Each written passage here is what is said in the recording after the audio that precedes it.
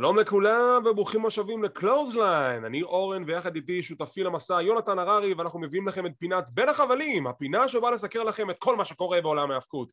והפעם אנחנו כמו תמיד נתחיל עם חדשות וידיעות, נעבור לסיקור ניו ג'פן פרו רסלינג, היה להם אירוע היום ביום שבת בצהריים, נדבר קצת על מה שקרה ב-AEW רמפייג' למרות שכבר דיווחנו על תוצאות, נדבר על דברים שקרו בתוכנית כי צריך לדבר עליהם, ונעבור לסיקור מלא של Friday Night SmackDown. יונתן, איך עבר עליך הסופש? טוב, הרבה היאבקות, כרגיל. הרבה היאבקות, דוד, אני חייב, זה הרגיש לי כאילו הכל נפל עליי במכה שסיכרנו כל הדברים האלה ביחד. ותשמע, אנחנו עדיין משלימים פערים בכלל מהרסלמניה והתוכניות שאחרי ועניינים ממש, ממש. זה מטורף כמה כמויות היאבקות אפשר לצרוך בשבוע אחד ויותר. אבל אני חייב להגיד פה מילה טובה לאימפקט רסלינג, שאת הפרק של אתמול הם חסכו מאיתנו, והם עשו סוג של סיקור לאירוע האחרון שהיה, אז זה פחות פרק לראות.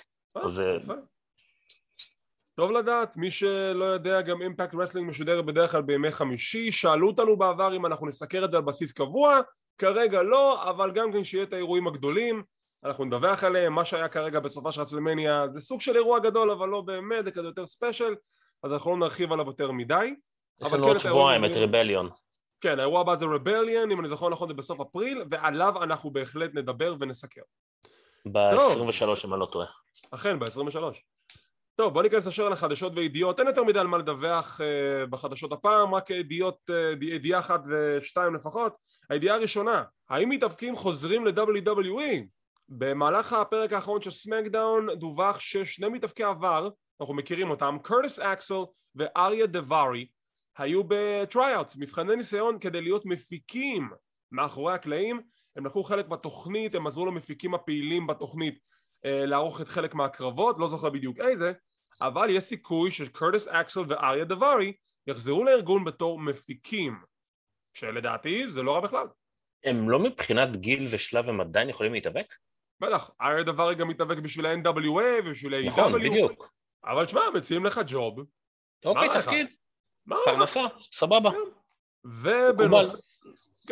ובנוסף, כמו שכבר פרסמנו בקהילת ההיאבקות של ישראל ובקלוזליין בפייסבוק, ניו ג'פן פרו רסלינג ו-AEW הגיעו להסכמה ביניהם על כך שהתוכניות השבועיות של AEW, רמפייג' ודיינמייט ישודרו בשירות הסטרימינג היפני, ניו ג'פן וורלד, בלי שום תשלום נוסף. חלק מהתשלום הקבוע של ניו ג'פן וורלד, אם אני זוכר נכון, זה $10 לחודש, שווה כל שקל ודולר, או ין יפני, איך שאתם מחליטים לצרוך את זה. וזה מביא אותי לסיקור של האירוע שהתקיים היום בצהריים של ניו ג'פן פרו רסלינג. הרבה זמן לא סיקרנו פה בערוץ ניו ג'פן פרו רסלינג, לצערי שותפי למסע היפני ניר אלהרר פחות זמין בזמן האחרון, בגלל זה לא יצאנו לתאם את הסיקור הפורמלי, ואני אישית הולך לדבר על כל מה שקרה באירוע. יונתן לא עד כדי כך בקיא בהיאבקות בניו ג'פן פרו רסלינג, אז אני אשתדל לא לחפור לו יותר מדי, אני רק אגיד לכם בדיוק מה קרה באירוע, ממש מתמצת את זה, וכמובן אני אתן השקפתי לגבי מה הולך לקרות בהמשך. אז האירוע שהתקיים היום בצהריים היה הייפר באטל של ניו ג'פן פרו רסלינג, שם התקיימו הקרבות הבאים וגם קרו הדברים הבאים. בקרב הראשון, בולט קלאב נלחמו נגד הצוות של גורילאז אוף דסטיני, הירושי טנהשי וג'יידו, ג'אדו יותר נכון, שהם ניצחו, הפייסים ניצחו, ולאחר מכן GOD מקבלים חולצות של ניו ג'פן מיין יוניט, והם חוזרים להיות חלק מניו ג'פן פרו רסלינג. עכשיו, אם אתם מכירים את הקטע ב-AEW, שיש את הפאקשנס, הם די לקחו את זה מניו ג'פן. ניו ג'פן די המציאו את הכיוון של הפאקשנס, שכל מתאבק שייך לאיזשהו פאקשן מסוים. יש את לוס אינגולברנבלס דה הפון, יש את בולט קלאב, יש את מיין יוניט, שזה בעצם המתאבקים העיקריים של ניו ג'פן, קיוס עם קזוצ'קה אוקדה. אז בעצם ברגע שזרקו את GOD מבולט קלאב הם היו חסרי פאקשן. אז למעשה זה בעצם הצעד שמכריז, אנחנו חלק ממיין יוניט, אנחנו חלק מניו ג'פן פרו רסלינג, הם לבשו את החולצה עם הלוגו הקלאסי של ניו ג'פן האריה, ויפ, הם פייסים לגמרי, אני מבסוט על זה, זה נחמד לראות את תמה טונגה עם חולצת ניו ג'פן עוד פעם, מאז שהוא בגד בניו ג'פן עם בולט קלאב, זה דווקא נחמד לראות אותם החולצה הזאת. אין לך, אתה קצת מכיר את GOD ואת הסיפור שם, נכון? את GOD ואת הבולט קלאב אני מכיר בקטנה, כן, אבל את ניו ג'פן אני לא עוקב הרבה, כי אני גם צריך לעבוד פשוט. אין לי זמן כבר. טוב שהעבודה שלי מאפשרת לי לעקוב אחרי ניו ג'פן. היה לנו קרב זוגות בין The United Empire, וויל אוספרי מנהיג החבורה הזאת והנרי נגד לוס אינגוברנבלס דה הפון שמיוצגים על ידי טדסויה נייטו ושינגו טקאגי. LIJ מנצחים ולאחר מכן שינגו טקאגי רוצה קרב על האליפות של אוספרי. אוספרי הוא כרגע האלוף של הארגון ההיאבקות הבריטי פרו רסלינג, אז זה כנראה קרב שיתקיים בהמשך, אולי אפילו על אדמת בריטניה, אי אפשר לדעת. הצוות של 6 או 9, 6 או 9, רייסקה טגוצ'י ומאסטר וואטו שומרים על אליפות הזוגות של מחלקת הג'וניורס מול הצוות מבולט קלאב אל פנטזמו וטייג'י שימורי. זו הייתה ההגנה הראשונה שלהם על התואר, שלאחר מכן הם מותקפים על ידי סוזוקי גון שמיוצגים על ידי קנמרו ודוקי. הם יקבלו את הקרב הבא על האליפות. בקרב על גביע King of Pro Wrestling טייצ'י מנצח את טורו יאנו בקרב סומו, זה היה נורא משעשע, אני כבר אסביר, ולאחר מכן הוא מאתגר את שינגו טקאגי לקרב על הגביע, ושזה יהיה קרב מרכזי, יש עם סדרה של האוס שואוז, הוא רוצה קרב מרכזי על הגביע הזה. עכשיו מה הסיפור של הגביע הזה? מי שלא מכיר, הגביע הזה זה בעצם גביע שקובע תחתיו קרבות גימיק. ברגע שנקבע טוען לגביע הזה, יש קרב בין השניים, האלוף והטוען לכתר, ומבצעים סקר עם הקהל איזה קרב אתם רוצים לראות, שכל אחד מהמתחרים מציע סגנון קרב משלו. אז בדרך כלל טורו יאנו מציע קרבות נורא בנאליים, והמתאבק השני מציע קרבות די הגיוניים, ותמיד הקרבות שטורו יאנו מציע מנצחים. אז הפעם, נראה לי שזה טורו יאנו, הוא הציע קרב סומו. וזה היה נורא משעשע. נשמע מגניב. זה נשמע מטומטם לחלוטין, אבל זה היה נורא משעשע. הקהל ממש היה בעניין של הקרב סומו הזה. טוב, זה קהל יפני, אולי יכול להיות שזה בגלל זה.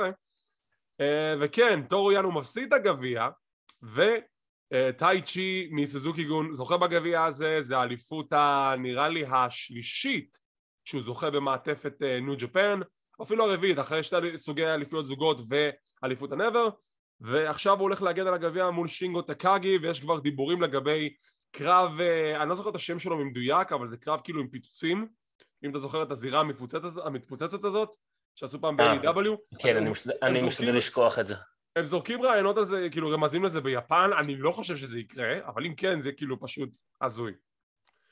יש לנו הכרזה שטורניר ה-G1 חוזר לתאריכים המקוריים שלו, שזה בדרך כלל בסביבות יולי, הוא יתחיל ב-16 ביולי עד ה-18 באוגוסט. ה-G1 זה אחד מהטורנירים הכי מפרכים שיש בעולם ההיאבקות. זה יום אחרי יום, יש לנו 2 בתים כמו במונדיאל, שהמטרה היא זה לנצח, אתה מנצח את 2 נקודות, אם אתה טקו זה נקודה 1, אם אתה עושה 0, ובגמר מי שצובע הכי הרבה נקודות משני הבתים, 2 ראשי הבתים נפגשים בגמר, והזוכה מקבל את קרב אליפות העולם ב-Wrestle Kingdom, הרסלמניה של ניו ג'פן פרו רסלינג. הטורניר מתחיל ב-16 ביולי, בשנתיים האחרונות הוא היה דווקא בספטמבר, בגלל האולימפיאדה ביפן, אז זה נחמד לראות שהוא חוזר לתאריך המקורי שלו. חבל לי שלא יצא לי לבקר שם, כי כרגע יפן סגורה לתיירים, לצערנו הרב. בעוד קרבות מסופים, איבל מנצח את אירומו טקהשי של אליפות הנבר. בסיום הקרב איבל מותקף על ידי טאמה טונגה, שהוא למעשה הטוען הבא לכתר. ביפן זה עובד ככה, ברגע שאתה מסיים קרב אליפות, אז מישהו יוצא החוצה לאתגר אותך על האליפות, או שהוא תוקף אותך, אחד מהשניים, ואז אתה יודע שזה בעצם הפיוד הבא. תחשוב מה היה קורה אם זה היה ככה ב-WWE. זה גם בעצם סטייל מה שקורה ב-AW. שוב, AW. כן, המון דברים משם לקחו, המון דברים משם, נכון. בדיוק. קרב על אליפות הזוגות, ה-Heavyweights, ה-United Empire, ג'ף קאב ו-The Great Okan מנצחים את הרוקי גודו ויושי השי, והם אלופים החדשים, מאוד מפתיע, וקיבלנו גם קרב מאוד מאוד טוב, במחלקת זוגות שלאף אחד לא אכפת ממנה. וזה יפה שעשו זאת, קיבלנו קרב זוגות שהוא טוב למחלקה הזאת, ומי שרגיל לראות את New Japan Pro Wrestling יודע בדיוק על מה אני מדבר. ובכך גם נגמר לו סיפור הסינדרלה של יושי השי, שסוף סוף זכה באליפות אחרי אין ספור שנים שהוא בחברה, ועכשיו הוא כעת מסיים את הקדנציה שלו ללא אליפיות. זהו, הוא חוזר לתלם, אפשר לשכוח ממנו. יושי השי, אני קורא לו הטייטס אוניל של ניו ג'פן פרו רסלינג, כי גם לא הייתה איזושהי חלקה בכיוון הזירה באיזשהו אירוע. אל דספרדו מנצח את שואו מבולט קלאב על אליפות מחלקת הג'וניור, שומר על האליפות. אחרי הקרב מבולט קלאב טייג'י שימורי מגיע לאתגר אותו, ואנחנו מקבלים את הופעת הבכורה של פרנסיסקו אקירה, שמודיע שהוא מצטרף ל-United Empire, ומודיע שהוא ייכנס לטורניר The Best of the Super Juniors. עכשיו כמה מילים על פרנסיסקו אקירה. פרנסיסקו אקירה הוא מתאבק שהתאבק ב-All Japan Pro Wrestling, הוא היה אחד מהג'וניורס, הקרוזרווייטס שלהם, אחד הטובים, הוא גם זכה בטורניר שלהם וזכה באליפות אם אני זוכר נכון, וכעת הוא מצטרף לניו ג'פן פרו רסלינג תחת הפאקשן של וויל אוספרי. לגבי The Best of the Super Juniors, זה טורניר ה-G1 פשוט במתכונת של Cruiserweights, והוא יתקיים מה-15 במאי עד ה3 ביוני. ולסיום, קזוצ'קה אוקדה מנצח את זאק סייבר ג'וניור על אליפות העולם של ה-IWGP, שזה היה קצת מאכזב. זה היה קצת מאכזב מהבחינה שהייתי בטוח שסייבר מוכן כבר לרגע הזה. זה לא קרה בסוף. הסיום היה מאוד מאוד כאילו משום מקום, מהלך סיום אחרי מהלך סיום, אחד אחר השני ברצף, ואוקדה מנצח. עם סיום הקרב הוא מאתגר את טסויה נייטו, שלא הוא הפסיד בטורניר חצי הגמר בטורניר הניו ג'פן קאפ, והוא רוצה קרב חוזר, והם יקבלו את הקרב כנראה באירוע הבא, ברסלינג דונטאקו. מילה אחרונה שרק אגיד, אם הקרב ביניהם זה באירוע הבא, כנראה אוקדה שומר על האליפות, ואולי נקבל אלוף חדש באירוע לאחר מכן שנקרא דומיניון ביוני, כי איך שזה עובד בניו ג'פן, ההכתרת אליפות העולם זה בדרך כלל באירועים מאוד מאוד גדולים, שרסל קינגדום הרסלמניה שלהם זה בינואר, וביוני יש את דומיניון שזה כאילו הסאמר סלאם שלהם לצורך העניין, אוקיי? זה האירוע השני בחשיבותו בארגון של ניו ג'פן, ככה אם הקרב של נייטו ואוקדה מתקיים ברסלינג דונטאקו שזה האירוע הבא, אני לא רואה את האליפות מחליפה ידיים, די מאמין שהיא תחליף ידיים בדומיניון, אבל נחכה ונראה. זה היה האירוע של ניו ג'פן פרו רסלינג. בואו נעבור שנייה ל-AW Rampage. לא נדבר על כל התוכנית, כבר אמרתי את התוצאות, אני רק רוצה לדבר על הקרב שאמרו שצריכים לדבר עליו. ווילר יוטה נגד ג'ון מוקסלי. עכשיו בדרך כלל שאנשים אומרים, תקשיבו אתם חייבים לראות את הקרב הזה, אני לוקח את זה בכזה עם grain of salt, אבל לא, אתם חייבים לראות את הקרב הזה. זה קרב מטורף, זה קרב מדהים, ותמיד יש את הסוגיה הזאת של איך בדיוק בונים כוכבים בעולם ההיאבקות, ככה בונים אותם. ככה, אתם רואים איך הקהל פשוט שבוי בסיפור של ווילר יוטה, לאורך כל הסיפור שלו עם The Blackpool Combat Club, שהוא עובר את בריאן דניאלסון ומפסיד למוקסלי, מגיע נגד מוקסלי בפעם השלישית, ומוקסלי לא מצליח להכניע את הבחור הזה. מכסח אותו, ווילר יוטה מדמם, אני עדיין לא יודע אם זה דם אמיתי, מפרק אותו, ואז הוא עושה לו את המהלך הסיום שלו פעמיים, ווילר יוטה יוצא ממנו פעמיים, הקהל בהלם, ובסוף הוא מצליח להכניע אותו במהלך הסיום שלו, ווילר יוטה מפסיד, מרוויח את הכבוד של The Blackpool Combat Club, וויליאם ריגל לוחץ לו את היד, ווילר יוטה הוא רשמית חלק מהפאקשן הזה, קרב מטורף, שווה מאוד לראות אותו, בינינו לא צריך את הדם. זה לא עד כדי כך הוסיף לסיפור הזה, רק מבחינת הברוטליות שלו, אבל תגיד לי מה דעתך, יונתן. קודם כל, קרב מצוין, אני נורא אהבתי שבסוף, אחרי שהקרב נגמר, והם לחצו ידיים כבר, שומעים את מוקסלי מתקרב אל יוטה ואומר לו, עכשיו מתחילה העבודה הקשה והאמיתית. כאילו עד עכשיו פירקנו אותך, אבל אתה עכשיו מתחיל לעבוד. גם תשים לב איך הקרב התחיל. מוקסלי מגיע לזירה, הוא לא הספיק להיכנס, יוטה זינק עליו כבר. מתי ראית מישהו שתקף את מוקסלי לפני הפעמון? התחיל להם שם קצת כסח מחוץ לזירה לפני הפעמון. נכון. זה נורא סקרן אותי לראות לאיפה זה הולך, כי זה משהו שנורא לא נפוץ בקרבות של מוקסלי. אני מניח שלבית חולים שניידר, אבל זה אני. אבל שמע, זה באמת היה קרב מצוין, היה שם מלא פעמים שאני כאילו אומר, מה? איך? כי כל מתאבק אחר כבר מוקסלי היה כבר עושה לו 1, 2, 3. ויוטה פה יצא אובר בצורה מטורפת, הקהל פשוט התמוגג עליו, זה היה נהדר. יוטה עכשיו יצא כוכב בקרב הזה. ממש. עכשיו, אני לא באמת חושב שהדם הוסיף עד כדי כך, אם זה דם אמיתי, אוקיי? הוא היה לדעתי מוגזם, גם אם אמיתי וגם אם לא, זה היה לדעתי מוגזם. כן, כאילו, גם ככה הקרב סיפר את הסיפור בלי הדם, כי מוקסלי כיסח אותו. לא צריך את הדם, גם אם זה אמיתי וגם אם זה לא. עכשיו, אני בניגוד אליך, אני כן אוהב קרבות קצת יותר ברוטליים וזה, אבל פה באמת הדם היה קצת אובר. אגב, משהו שמאוד אהבתי, שבשלב מסוים יוטה התחיל לעשות על מוקסלי את המהלכים של בריאן דניאלסון, ואחר כך הוא גם עשה עליו את המהלכים של מוקסלי עצמו. נכון. שזה גם הראה נורא כאילו על נקרא לזה, על הביג קהונס שיש לו, את זה אתה לא צריך לצנזר, נכון? זה טוב לנו. קהונס או רבוס? גם זה וגם זה נראה לי תקיד. זה בסדר, זה בסדר. אבל נורא אהבתי שהוא משתמש במהלכים של שניהם, זה היה טוב, אני כבר מחכה לראות לאן זה הולך שבוע הבא, עוד שבועיים, זה יהיה טוב. אני חושב שכבר אנחנו יודעים לאן זה מוביל. זה מוביל לכך שווילר יוטה הוא חלק מהפאקשן. זה מוביל לכך שאני כבר תוהה מי יהיה החבר הבא בפאקשן. ואתה יודע, אתם עכשיו הפכתם את ווילר יוטה לכוכב. מה הצעד הבא? כאילו, לאיפה לוקחים את הבחור הזה? הוא כבר ככה אלוף פיור ברינג אוף אונר, שזה גם כן מחלקת אליפות מאוד מאוד ייחודית עם החוקים שלה. נכון. ואני רק מסוכן לראות לאן זה עוד המשיך, באמת. לא, אז הכוונה שלי לאן זה ימשיך, זה שהוא חלק מהם ברור כבר. השאלה שלי בשבוע הבא או בעוד שבועיים מה יהיה? מי יהיה מולו? איך זה יתנהל? זה העניין. זאת שאלת $1,000,000. ולפני שנמשיך לסמקדאון, טוני קאן did it again.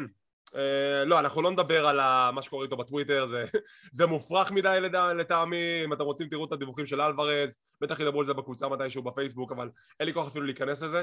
אני רוצה לדבר על ההכרזה שלו ליום רביעי הקרוב, לקרב, שזה פשוט, זה כאילו בא לך להתמוגג מאושר, שהוא פשוט זורק את הקרבות האלה וזה כזה, אוי, זה קרב שלא חשבתי שאני אי פעם מקבל, וטוני קאן נותן לי את זה, כאילו זה יום הולדת שלי. אם קיבלנו את מינורו סוזוקי נגד בריאן דניאלסון, אנחנו הולכים לקבל את מינורו סוזוקי נגד סמואה ג'ו על אליפות הטלוויזיה של רינג אוף אונר. כאילו, בוא קח אותי עכשיו, בוא, כאילו בן אדם, זה קרב חלומות, זה קרב פסיכי, זה קרב שלא חשבתי שאי פעם אנחנו נקבל, אפילו דמיינתי את האפשרות שנראה את סמואה ג'ו נגד המלך המשוגע מינורו סוזוקי. זה קרב חלומות, ברוטלי. זה קרב חלומות לכל אוהד ההיאבקות אינדיס ויפנית ומה שאתם רוצים, ובשביל הצופה ההיאבקות הממוצע ולא רק, סליחה, הצופה ההיאבקות WWE, זה קרב חלומות. זה קרב חלומות שהולך להיות פשוט ברוטלי. בהחלט. ולא מעניין אותי כל הסטורי ליינרים האחרים עכשיו ב-AEW, זה המיין אבנט. אם זה לא המיין אבנט, אתה עושה פה טעות פטאלית. אני לא רואה פה אופציה שזה לא יהיה מיין אבנט. עכשיו, השאלה הגדולה היא, לאן אתה הולך? כי מינורו סוזוקי זכה באליפות לפני איזה שבוע ומשהו בסופר קארד אוף אונר. ונכון, הוא לא אמור להיות אלוף לאורך זמן, אבל אתה רוצה שהוא יפסיד בהגנה הראשונה שלו?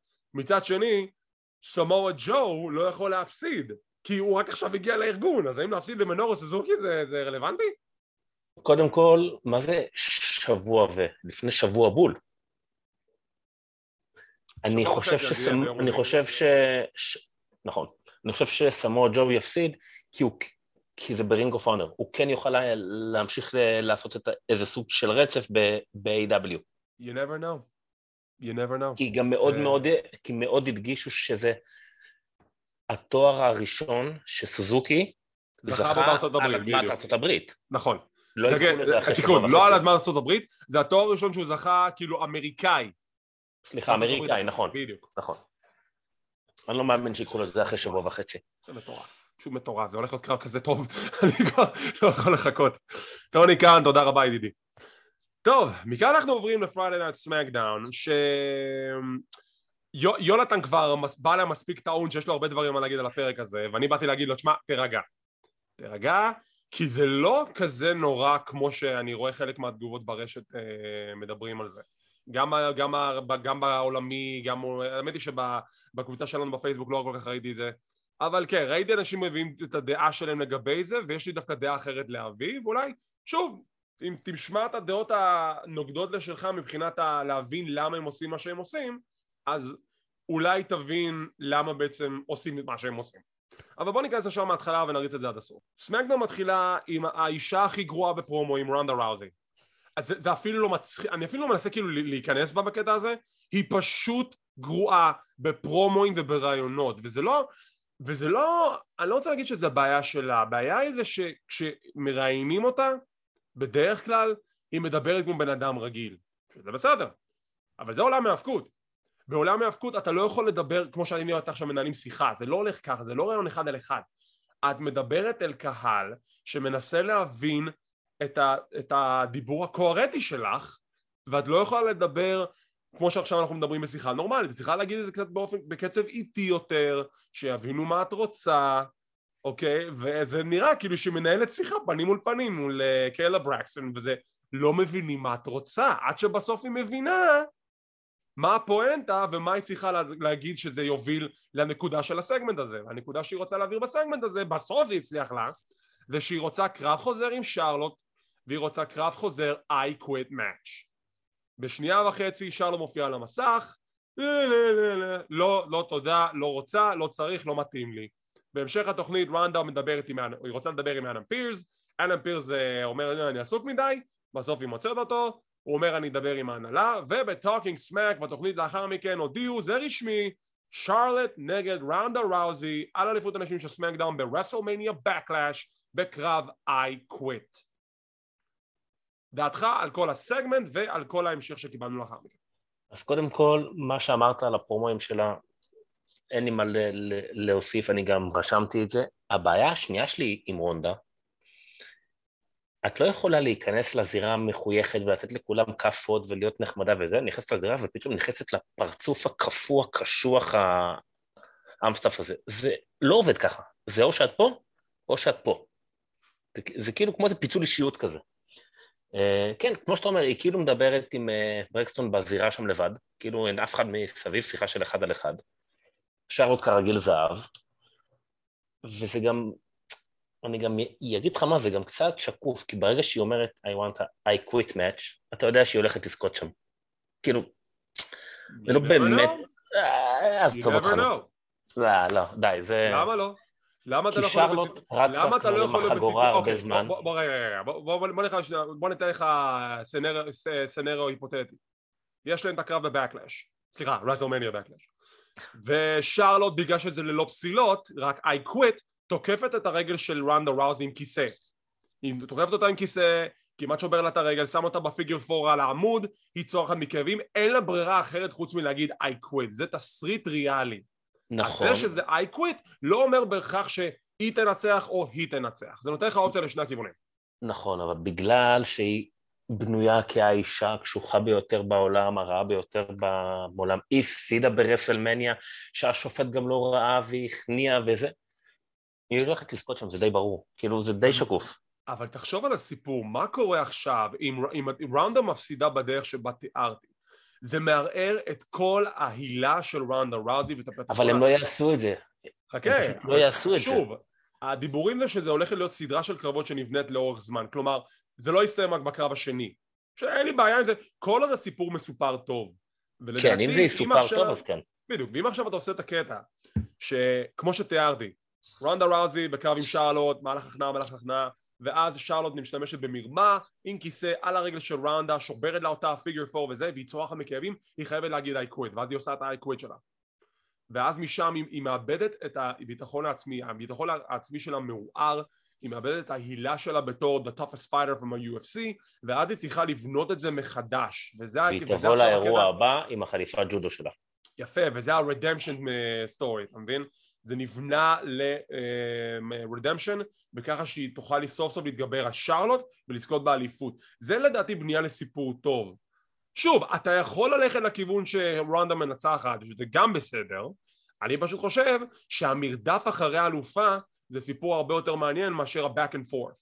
כמו להגיד, אתה יודע מה, אני אתן את הקרדיט כמו שעשו לביאנקה בלר, אוקיי? אני אתן את הדבר הזה, אבל שוב, שם הסיפור נורא היה דבילי, מהבחינה שבקי לא צורה בתור היל לגמרי, וביאנקה צורה בתור מטומטמת, אבל זה אני. אבל נראה לך שרונדה גם עם האגו שלה מאחורי הקלעים תזרום על תסריט כזה? זה תלוי בה. שמע, לפי הדיווחים, היא רצתה לעזוב עוד שנייה לפני רסלמניה, בדיוק, בגלל זה אני שואל. וכבר דיברנו על זה. אי אפשר לדעת. שוב, גם קר בחשבון, העילה כבר ירדה מרונדה ראוזי, כי זה לא באותו הייפ שזה היה לפני שנתיים. היא איבדה את זה. גם בגלל דברים שהיא אמרה בשוט, לא שוט, מול האוהדים. אתה מבין? זה הכיוון. אז נראה? כן. אורייט. משם אנחנו עוברים לקרב בין בוטש נגד אקזבייר וודס. וודס יצא כל כך מלך. הוא עושה פרומו לפני שהוא מתחיל את הקרב. הוא אומר, השורה הבאה הרגה אותי. I went to the gym, I bruised the weights. זה היה ענק. איזו עקיצה נהדרת. ויש להם קרב חביב. ובסוף וודס מנצח עם small package שהוא קורא לזה מעכשיו The Backwoods. הוא אומר, אני אפוך את המהלך הזה לפינישר החדש שלי, שזה אדיר. ולאחר מכן בוטש עצבני כמו ילד בן 4, והוא תוקף את רידג' ואת שיימס, ומנסים להרגיע אותו, ושהם הולכים איתו מכות. עכשיו, קודם כל, למה הפיוד הזה ממשיך? כאילו, למה? די, נמאס לי. זה אחד. 2, למרות הטענה של The New Day שהם אומרים, לא, אנחנו עכשיו מתחילים מחדש, זה עונה חדשה, זה המאזן שלנו 0, זה לא נחשב השקעה, בסמניה. ודבר שני, בוא נדבר על בוטש. למה אתם נותנים לי גימיק על ילד בן 4, שיש לו טנטרום כל שנייה וחצי, והוא צריך אותה רטלין, והוא לא מצליח להירגע, והוא עצבני כל דבר שזז. כאילו, זה The Bruiserweight Pete Dunne, מה עשיתם לבן אדם? מה עשיתם לדמות? את מי זה מצחיק חוץ מאת וינס? אז כאילו, אין לי הרבה מה להרחיב, כי זה בדיוק מה שגם רשמתי לי בתור הערות, כאילו, כמה אפשר לטחון את הפיוד הזה, חשבתי שסיימנו איתו, אני הייתי בטוח אפילו, ואני חוזר למה שדיברנו קודם, על AW שלוקחים דברים מפרו ג'פן, שהייתי בטוח שבסוף הרסלמניה עם ניו דיי, ייכנס מישהו ויקרה משהו שימשיך, או בתוכנית שאחרי יקרה משהו, כי זה משהו ש-AW עושים מאוד מאוד מאוד טוב. כל פעם שנגמר משהו, נכנס מישהו ומאתגר את הבא.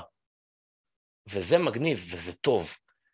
ופה שוב, ואני רואה אותם נכנסים ואני אומר, מה? אז כאילו, אז בשביל מה עכשיו, ומה יהיה בשבוע הבא? יהיה בטח את קופי נגד רידג'. או קופי נגד... שוב אנחנו עושים את זה. כן, אז שוב אנחנו עושים את זה. הדבר היחיד שלקחתם פה חיובי, שבוטש בסוף באמת התחיל להתכסה. אני לא יכול עם השם הזה, סלח לי, זה... לא, זה בסדר. פידן. בדיוק, שהוא פשוט מתיישב על העמוד, על החבלים, הם מדברים איתו, הם מרגיעים איתו, לא יודע, אולי יקרה משם משהו, אבל... לא, אבל אתה שם לב שהוא יושב כמו איזה ילד קטן שלא קיבל את הארטיק שלו בסוף, הוא כזה רב איתם, הם מנסים להרגיע אותו ושאתם הולכים איתו מכות, ופשוט יושב על הפינה עם ידיים כזה שלובות. כן, ובסוף אומרים לו, בסדר, אנחנו נגיע הביתה ותקבל את הארטיק, והכל בסדר. זהו, כאילו, אתה מבין, הגימיק עצמו הוא בנאלי, אם הוא היה סתם בחור קשוח שהוא איתם בחבר'ה, סבבה, אבל אתם מראים לי גימיק על ילד בן 4, שלא לקח רטלין, ורוצה להריב עם כל אחד. זה הקטע מעצבן. מה שהיה בקרב מצוין, זה פט מקאפי. מקאפי תמיד מצוין. ההערות שלו שם היו... אוי, ברור. בגלל זה אני אוהב את מקאפי על הפרשנות, הוא פשוט מדהים. כאילו, לא נגמר לו אף פעם מה להגיד, זה לא יאומן. אני לא יודע אם כותבים את זה, אם הוא כותב לעצמו, אם הוא יורה באוויר. תקשיב, יש להם, מייקל קול גם אמר את זה ברעיון שלהם, כאילו, יש להם את הנקודות שהם צריכים להגיד, אבל מקאפי הוא פרי סטייל, אף אחד לא אומר לו כלום. מקאפי פשוט לא נגמר לו מה להגיד, והוא לא חוזר על דברים גם. נכון, כי הוא לא צריך לחזור על דברים, די. זה מדהים. מספיק לי הפרשנות החוזרת של מייקל קול ואת קורי גרייבס, וחבל. וקורי גרייבס אני ממש אהבתי אותו בהתחלה, הוא היה תותח שהוא היה בהתחלה עם תום פיליפס לפני שהוא עבר לאימפקט. קורי גרייבס היה מדהים, עכשיו הוא על אוטומט, זה מעצבן. פשוט מעצבן. טוב. מכאן אנחנו עוברים לסגמנט מאחורי הקלעים, סמי זיין מדבר עם אדם פירס, והוא דורש כבוד, הוא דורש רספקט אחרי הבושה שהוא עבר ברסלמניה, מישהו השאיר לו צלחת עם גבינה, כי הוא נלכד במקום הדחברים, והוא אומר, אתה יודעים מה? הנה החדר ההלבשה של הגברים. הבן אדם הבא שיוצא מהחדר הזה, אני רוצה נגדו קרב. אני אכסח אותו. אני אשמיד אותו. וזה דרו מקנטייר. דרו מקנטייר מסתכל עליהם כי הוא לא יודע מה הם רוצים. חבר'ה, ואז הוא עוזב. ואז סמי זיין מסתכל על אדם פירס ואומר, הבן אדם הבא שיצא מהחדר הזה עכשיו. הבן אדם הבא שיצא, ואדם פירס אומר, לא. אתה אמרת שזה מקנטייר, אתה תקבל את מקנטייר. ואנחנו נקבל את הקרב הזה בהמשך ואנחנו נדבר עליו. עכשיו, בואו נדבר על בחור בשם לודוויג קייזר.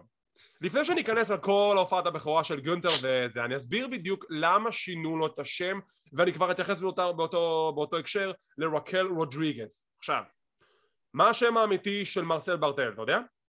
לא. מרסל ברטל, זה השם האמיתי שלו. כשהוא היה באינדיז, הוא נקרא תחת השם של אביו, אקסל דיטר ג'וניור. הוא בן שם מתאבק כמו מפורסם בעולם ההיאבקות הגרמני, וכשהוא הגיע ל-WWE ב-NXT, הוא השתמש בשם האמיתי שלו. עכשיו, למה משנים למישהו שם? כי copyright infringement. טריידמרק, copyright infringement, אתה רוצה להרוויח מזה כסף, אוקיי? עכשיו, בוא נגיד ככה, דרך אגב, זה אותו סיפור לגבי רקל גונזלס, השם האמיתי שלה זה רקל גונזלס, רקל רודריגס, זה לא, השמות הם לא סוף העולם, שמענו מלא שמות גרועים, אוקיי? מלא שמות גרועים, גם השם של לודוויג קייזר, זה לא יכול למצוא שם יותר גרמני, כנראה לא יכול למצוא שם יותר גרמני. לא, אין לי בעיה עם השם, יש לי בעיה שכאילו אם כבר לקחתם והעברתם אותו דבר, למה לשנות את השם? אז זה התשובה שלך, בגלל טריידמרק. הם צריכים לעשות כסף מהזה, הם לא רוצים להשתמש בשם האמיתי שלו, ואין לי בעיה עם זה, זה בסדר. ומה שיפה בגונטר ובלודוויג קייזר, זה שהם לא שינו אותם. אותו גימיק, הם עדיין אימפריום, חוץ מהשמות הזה, הלבוש האדום נראה פנטסטי, אני אהבתי את זה, וגונטר מחסל את הג'ובר הזה, כמעט רוצח אותו, ומה שהצבן אותי זה שהקהל לא הגיב. דרך אגב, זה נדמה לי או שהקהל בכלל קורא לו וולטר עדיין? נו, ברור, כי מכירים אותו בתור וולטר, זה, אתה יודע, זה בתור מחאה, למה שינינו את השם, זה עוד סולידריות למתאבק, זה לא משהו נגדו. גונטר עוד היה עדין, כי הוא יכל לסיים אותו בחצי זמן. כן, אבל הקטע שהצבן אותי זה שהקהל לא הגיב. לא. כל התגובות שוולטר גונטר מקבל ברחבי העולם, גם ב-NXT, וכלום, הקהל מת. ואני כזה, אתם אמיתיים? זה גונטר.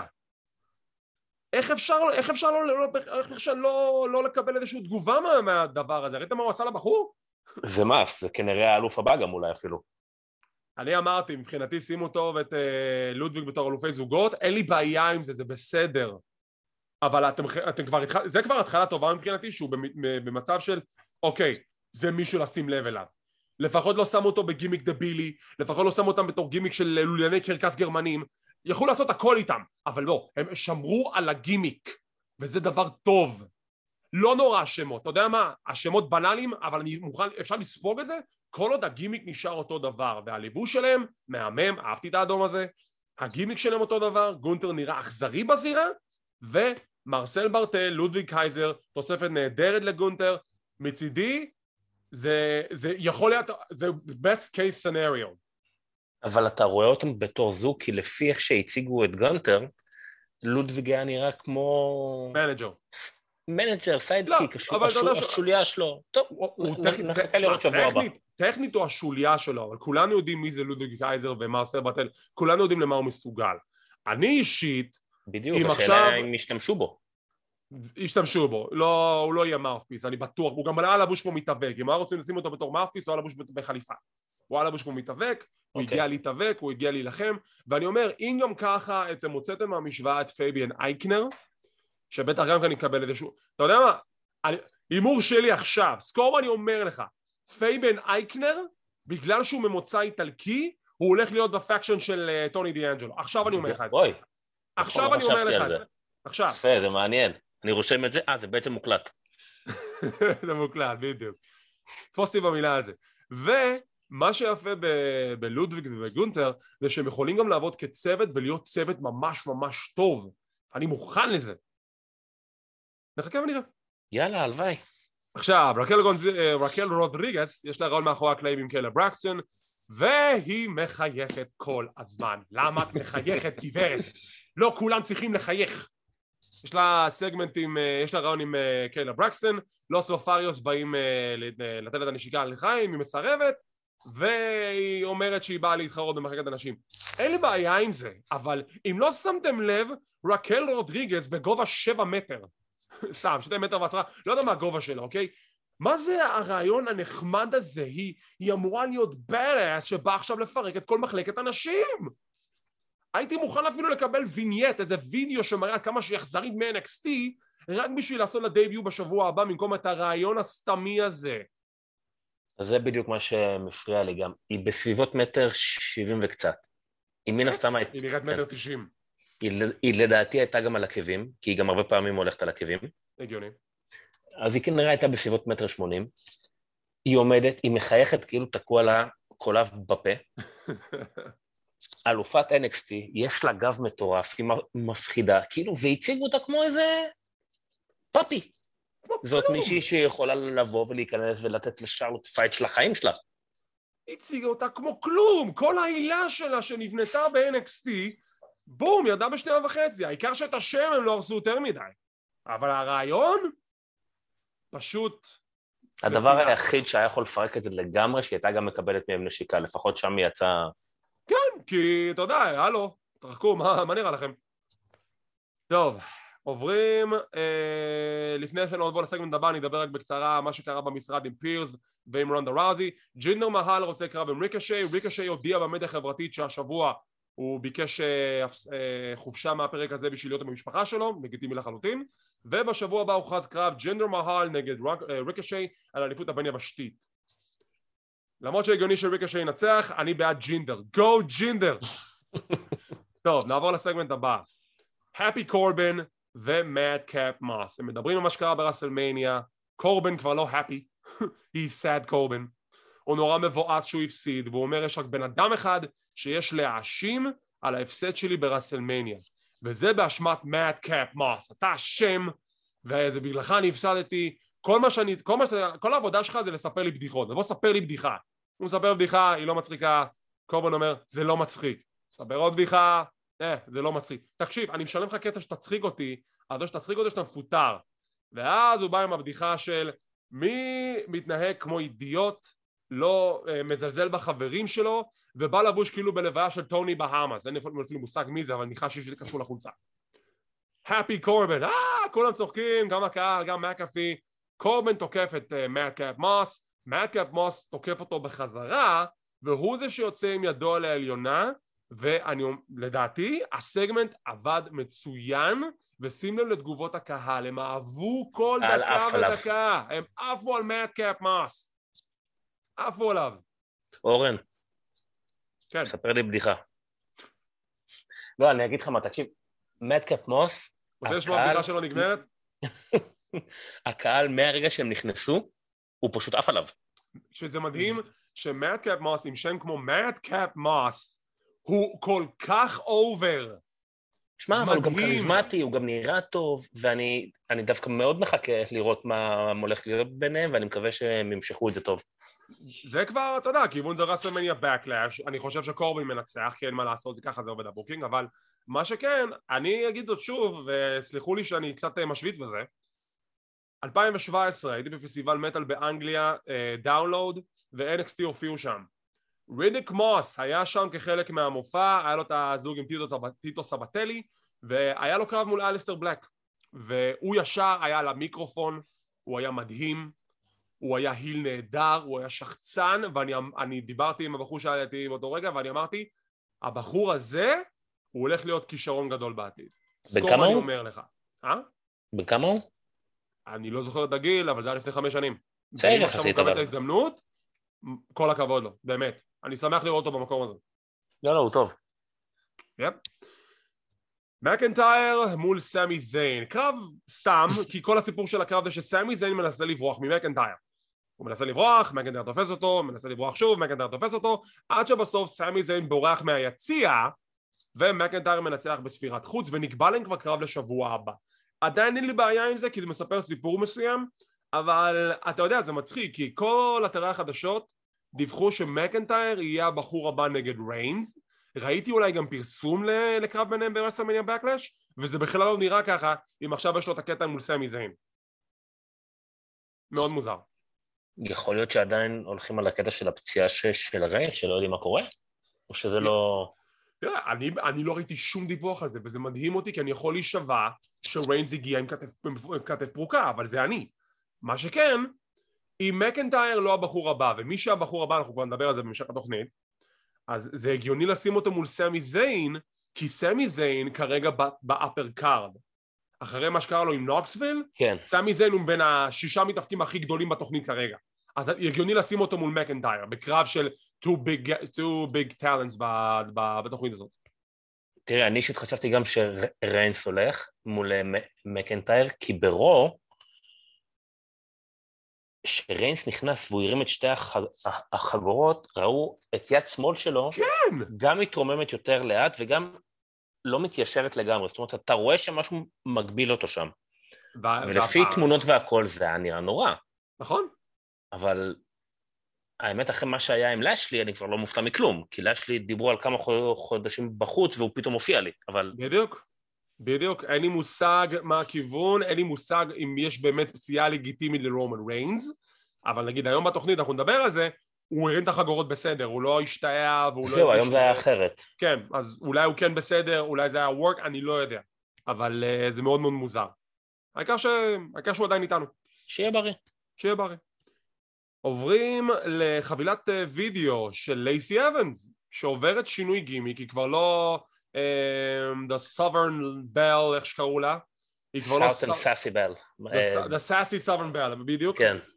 ולא, היא שינתה גימיק, היא באה יותר צנועה, היא מדברת על העבר שלה, שדרך אגב זה סיפור אמיתי, לפי מה שאני הבנתי, על אבא מתעלל, ועל זה שאימא שלה לקחה אותה ואת אחותה שהיו ילדות, ופשוט ברחו מהבית, עזבו את האבא המתעלל הזה, והיא למדה לגדול ולהיות חזקה, ואישה חזקה ועצמאית, והיא לא לקחת שום קרדיט מהמתאבקות שכרגע ב-WWE, אבל היא באה להוכיח את עצמה, ואת האמת, אני אוהב את הכיוון, וגם אני מאוד מאוד אהבתי שהקהל לא זלזל, כי אתה יודע, בדרך כלל בקטעים כאלה הקהל יכול להיות מאוד מזלזל, בצעקות של what וזה, לא, הם אשכרה ראו את הוידאו, אתה לא שמעת תגובות של, כאילו, שמעת פשוט אנשים כאילו רואים את הוידאו, ועד בסוף מחיאות כפיים.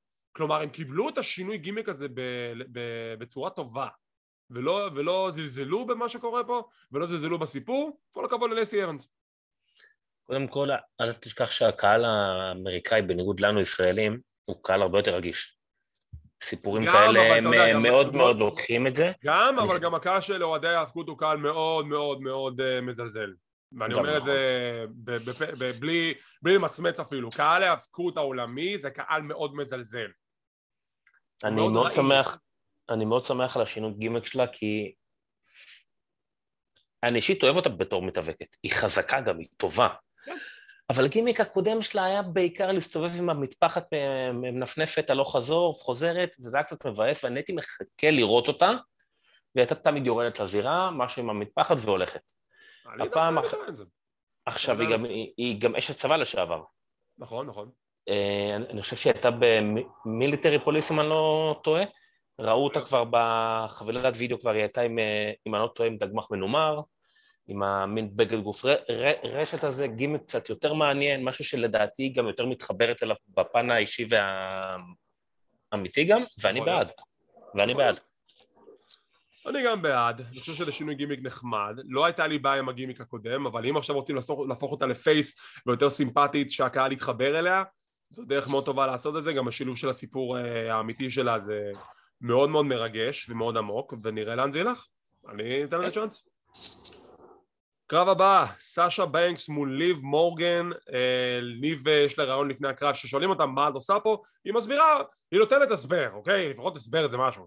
אני פה בשביל להשיג קצת מומנטום לקראת קרב האליפות שלי ביום שני הקרוב עם ריה ריפלי מול סאשה בנקס ונאומי. אז אתה יודע מה? קיבלתי, סבבה, אין לי בעיה, יש לי הסבר, קיבלתי. ויש להם אחלה קרב, הקהל מאוד בעניין של הקרב הזה, והסיום מגיע שסאשה בנקס עושה סופלקס מהפינה העליונה, והיא סוג שמנסה לגלגל את ליב לשלוש, אבל ליב עושה קאונטר עם סמול פאקג', המהלך הכי מסוכן בעולם ההיאבקות, וליב מורגן מנצחת, משיגה את המומנטום לקראת הקרב האליפות הזוגות שיתקיים ביום שני הקרוב. אין לי תלונות, אני אהבתי את הקרב. הקרב עצמו היה טוב, אבל מבחינתי הסיפור זה סטייל ניו דיי ופייט קלאב, כי כאילו כבר לפני רסלמניה קיבלנו את כל הווריאציות השונות של כל הזוגות ככה וככה ולפרק אותם ויחידות. הם זכו.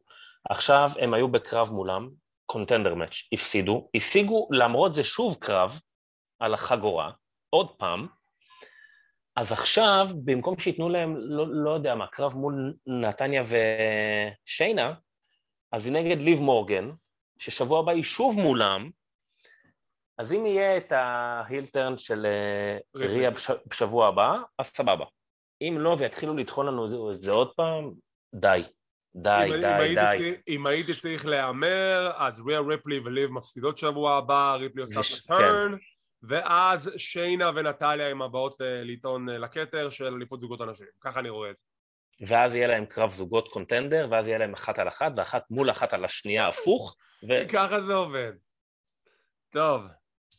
הגענו לסגמנט הסופי בתוכנית, The Bloodline, רומן ריינס, האוסוס ופול היימן מגיעים אל הזירה, רומן ריינס מרים שתי החגורות והפעם הוא קשיר, אנחנו לא רואים שיש לו איזשהו העתה בהרמת הכתב של החגורה, אז אני מניח שהוא בסדר, שזה כבר טוב. ואוקיי, חיכינו מיום שני, אתה אמרת שתגיד לנו מה אתה הולך לעשות, ואתה לא אומר לי כלום. אתה אומר לי, עשיתי הכל, לא נשאר לי כלום. כאילו, בשביל זה גררת אותי מיום שני לשישי, בשביל זה, בשביל כלום, אתה כאילו, אז מה? מה אתה עושה עם זה? לא, אבל הוא אומר, יש משהו. זה שאני עשיתי הכל, זה לא אומר שיש לי הכל. מסתכל על ג'יי אוסו עכשיו, הוא עושה מתמטיקת סטיינר, זה הכי הרג אותי. הוא אומר, לי יש שתי אליפויות, לי יש שני תארים. לאוסוס יש שני תארים. כאילו לא, יש שני אוסוס, יש שני תארים. אני כזה לא, יש סטור ויש להם תואר אחד. מתמטיקת סטיינר, רומן. להם יש תואר אחד, יש שתי חגורות, אבל זה תואר אחד. אתה רוצה שיהיה להם שני תארים, אז תגיד את זה ככה. הוא לא יצטרך לתקן את הפשלה, זה נורא יצריק אותי, אבל השורה התחתונה היא זה שהוא אומר, כמו שאני איחדתי את אליפויות העולם, אני רוצה שאתם תאחדו את אליפויות הזוגות. והקהל מתלהב, הופה, הנה משהו מעניין קורה. לכו לרוע, לכו תשיגו לי את אליפות הזוגות של רוע. אוקיי, אז אני מניח שהולך לנו עוד איחוד חגורות, כי שזה נורא מצחיק, כי אם אנחנו כבר נתעמק בדיוק בנקודה הזאת לרגע, לפי כל אתרי החדשות, דיווחו שהכיוון הוא זה שאחרי שרומן ריינס יאחד את אליפויות העולם, באיזשהו נקודה בהמשך הדרך עוד פעם יפרקו אותם. עכשיו, אם עכשיו הדיבור זה לאחד את אליפות הזוגות, מה שאני מניח שיקרה והאוסוס יזכו, אז אולי הם שינו כיוון. אולי בעצם עכשיו אנחנו נחזור להיות רק ארגון אחד עם אליפות אחת לשתי תוכניות. קודם כל תשים לב שרומן ריינס נכנס, הציגו אותו בתור ה-Universal Champion עדיין. היא טעתה, זה הטעות. בוודאות התבלבלה, בוודאות. אני לא יודע אם אני אוהב את הכיוון הזה. אני נגד, אני אמרתי את זה כבר. כי הם כבר... שמע, רומן היל מושלם, אבל זה כבר מתחילים להיחנק מזה. אז אם האוסוס ייקחו עכשיו את הזוגות גם מרו, הם בכלל יישארו עכשיו עוד תקופה. ולדעתי כבר יותר מדי, זה כבר מוגזם. ולמה לעשות את זה? שוב, אם הכיוון הוא לאחד את כל החגורות שיהיה רק סט של אליפויות אחד ולא כאילו לשתי תוכניות אליפות נפרדות, כלומר אתה מאחד את התוכניות בחזרה וזה ארגון אחד כולל. זה כיוון אחד. שזה, שוב, זה בסדר, אני מבין את ההדה ואת ההרצה של אנשים לחזור למתכונת הישנה הזאת, אני נגד, אני עדיין בדעה שאפשר להפעיל את רוע ואת סמאקדאון בתור שני ארגונים נפרדים, שלכל אחד יש סט אליפויות, יש להם סטורי ליינים משנהם, העיקר זה להשקיע בסטורי ליינים האלו, וככה זה גם יוצר יותר אינטריגה וגם יותר עניין לגבי קרבות חלומות, שאתה לוקח אנשים מרוע שילחמו נגד אנשים מסמאקדאון, ולא רק בסרווייבר סיריז, שזה השטות הזאת של once a year וזה, די כבר, נמאס מזה, אוקיי? תראה, לגבי הזוגות, אתה יודע מה, אין לי בעיה שיחדו, הם גם ככה מפרקים שם זוגות על ימין ועל שמאל, המחלקות זוגות שם מאוד מאוד קטנות, מצומצמות חלשות, שיהיה רק זוגות אחד, אין לי בעיה עם זה. לגבי החגורות אליפות, אני פחות אוהב את הסיפור, כי הרוסטר גדול, צריך שם עניין. גם אני באותה דעה, אני גם חושב שצריך עניין, אני לא חושב, גם שוב שזה נוגע למחלקת הזוגות, אפשר ליצור צוותים קבועים, ועובדה שעכשיו ברוע היה לך תמונה מאוד מאוד חזקה במחלקת הזוגות, עם The Alpha Academy, וה-Street Profits, ו-RK Bro, והיה לך את סף רולינס וקווין אורנס, יש שם כיוון לעבוד איתו. אבל שוב, אני נגד הדעה הזאת, יכול להיות שהחליטו שאליפות הזוגות כן תהיה מאוחדת, כי ראו שזה עובד עם אליפות זוגות אנשים. אז אולי גם כן יכול להיות שזה כאילו אליפות נודדת, זה גם כן יכול להיות, אי אפשר לדעת. אבל שוב, אנחנו לא יודעים את כל התשובות הקונקרטיות לגבי מה הכיוון המסתמן, כרגע זה מה שידוע לנו, שזה ההצעה, הולכים לאחד גם את אליפות הזוגות, נראה לאן זה יגיע. וכשעומד להסתיים הסגמנט, שינסקי נקמורה יוצא לזירה, ואני כזה, אוקיי, לא ציפיתי לזה, נקמורה נגד ריינס, הוא סוף סוף מקבל את הקרב, שהוא מקבל לפני שנה וחצי? אני בעד, כאילו אני בעד, תנו לי את זה. בטח. יפה. ואז הוא נכנס לזירה, לוקח את המיקרופון, בא להגיד משהו, ופה הם הרסו לי. איך הם הרסו לי? רומן ריינס מדבר עליו כאילו הוא ילד. מה אתה עצבני? אנחנו דואגים לך? בוא, תן חיבוק, סופר קיק לפנים, נגמר הסגמנט. איך הם הרסו לי? איך? אז הוא בא להתחיל לדבר, הוא שם את היד על המיקרופון, וזה עד פה, עד כמה זה מבחינתי גאוני, זה מעולה, אני נורא אהבתי את זה. אבל ציפיתי שבסופו של דבר הוא יגיד לו משהו בסגנון, לא, רומן, אתה טועה, אני בא עכשיו אליך. במקום זה יסתיים בסופרקיק, כמו שאתה אומר, ואני כזה, what the... הנה אני יוצא. what the... כאילו, מה? למה אבל, כאילו... אז מה עשינו פה? הם השפילו את נקמורה.